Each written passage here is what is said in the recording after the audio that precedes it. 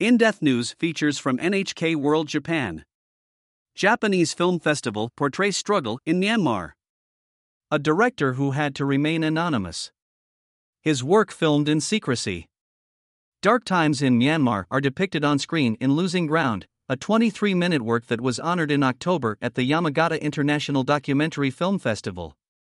Almost 3 years since a military coup crushed democratic rule in Myanmar, and amid ongoing bloodshed, Losing Ground taps into the injustice, anger, and uncertainty that many young people are feeling. There were 14 works from Myanmar submitted to the film festival, which was held between October 5 and 12, 3 of which were selected as standouts for screening. Their common theme: struggle, resistance, and resilience. Losing Ground, awarded the top prize in the New Asian Currents category, opens with the voice of the anonymous director, an ordinary person who grew up in Yangon but wound up spending 8 months in prison because of his involvement in the resistance movement. Yangon. Yangon is the place where we grew up. Our dreams and the times are becoming uncertain. On February 1st, all freedom disappeared. I decided to make the film because after being released from prison, the world outside seemed just as confining as inside. Many young people are suffering from a sense of stagnation and anxiety, he says. Enduring pain. The subjects of the film are shown gazing out of windows. A sense of powerlessness hangs in the air, as if they are locked up. There's no one who has experienced what I went through. But everyone living under this regime shares a common sense of suffering, says the director. We are all enduring this pain, and that's why I felt it was important to document it. That process was in itself difficult. People are questioned and sometimes even detained by the military for just having a camera. Even so, his film has found its way out of Myanmar to an international audience. An anonymous award winner. In addition to keeping his identity secret, the director was unable to attend the festival's award ceremony in person. Freedom of speech is no longer a part of life in Myanmar. Jurors who awarded the prize said they admired the director's techniques. We commend the unique way in which he depicted the situation with very quiet and aesthetic images, says Lim Kawai, a Malaysian filmmaker. Tan Kayasayang, a Singaporean artist and academic, says the jury wanted to reward the director's courage. She hopes the film will ensure people in Myanmar will be listened to and, hopefully, catalyze governments, catalyze people in power, institutions in power, to really act, to not forget what's happening in Myanmar.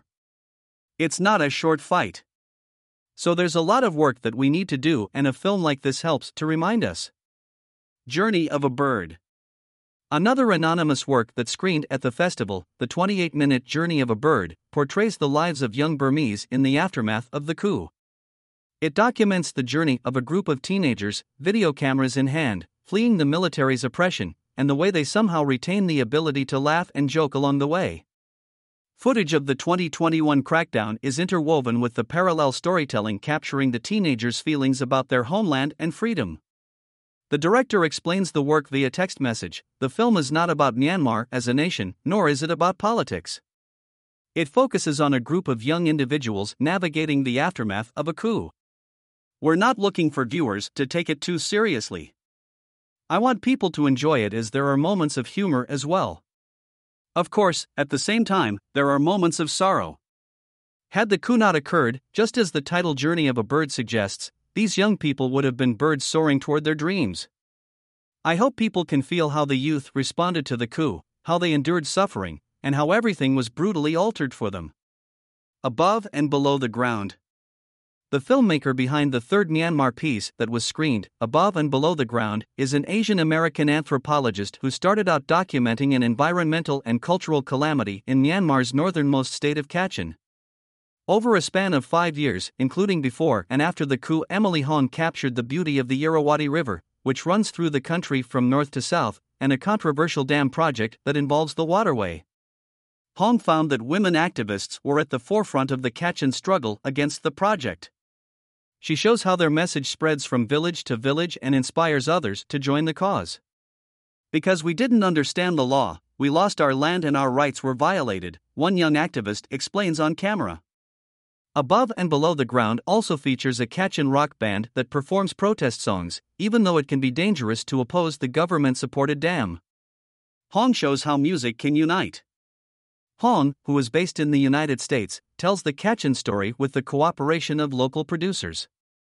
She sought to discover the origin of the grassroots movement against the dam.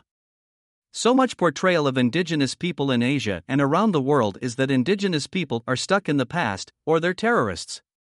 This has been the discourse and the media imagery in Myanmar as well as around Asia. I wanted to show the reality. During the filming, she noticed a shift in consciousness among the local young people as they inspired one another. Then, suddenly, they faced another challenge, the military coup that saw everyone, not just the Kachin minority, being suppressed. In spite of the danger, Hong decided to continue with the project even as the situation worsened.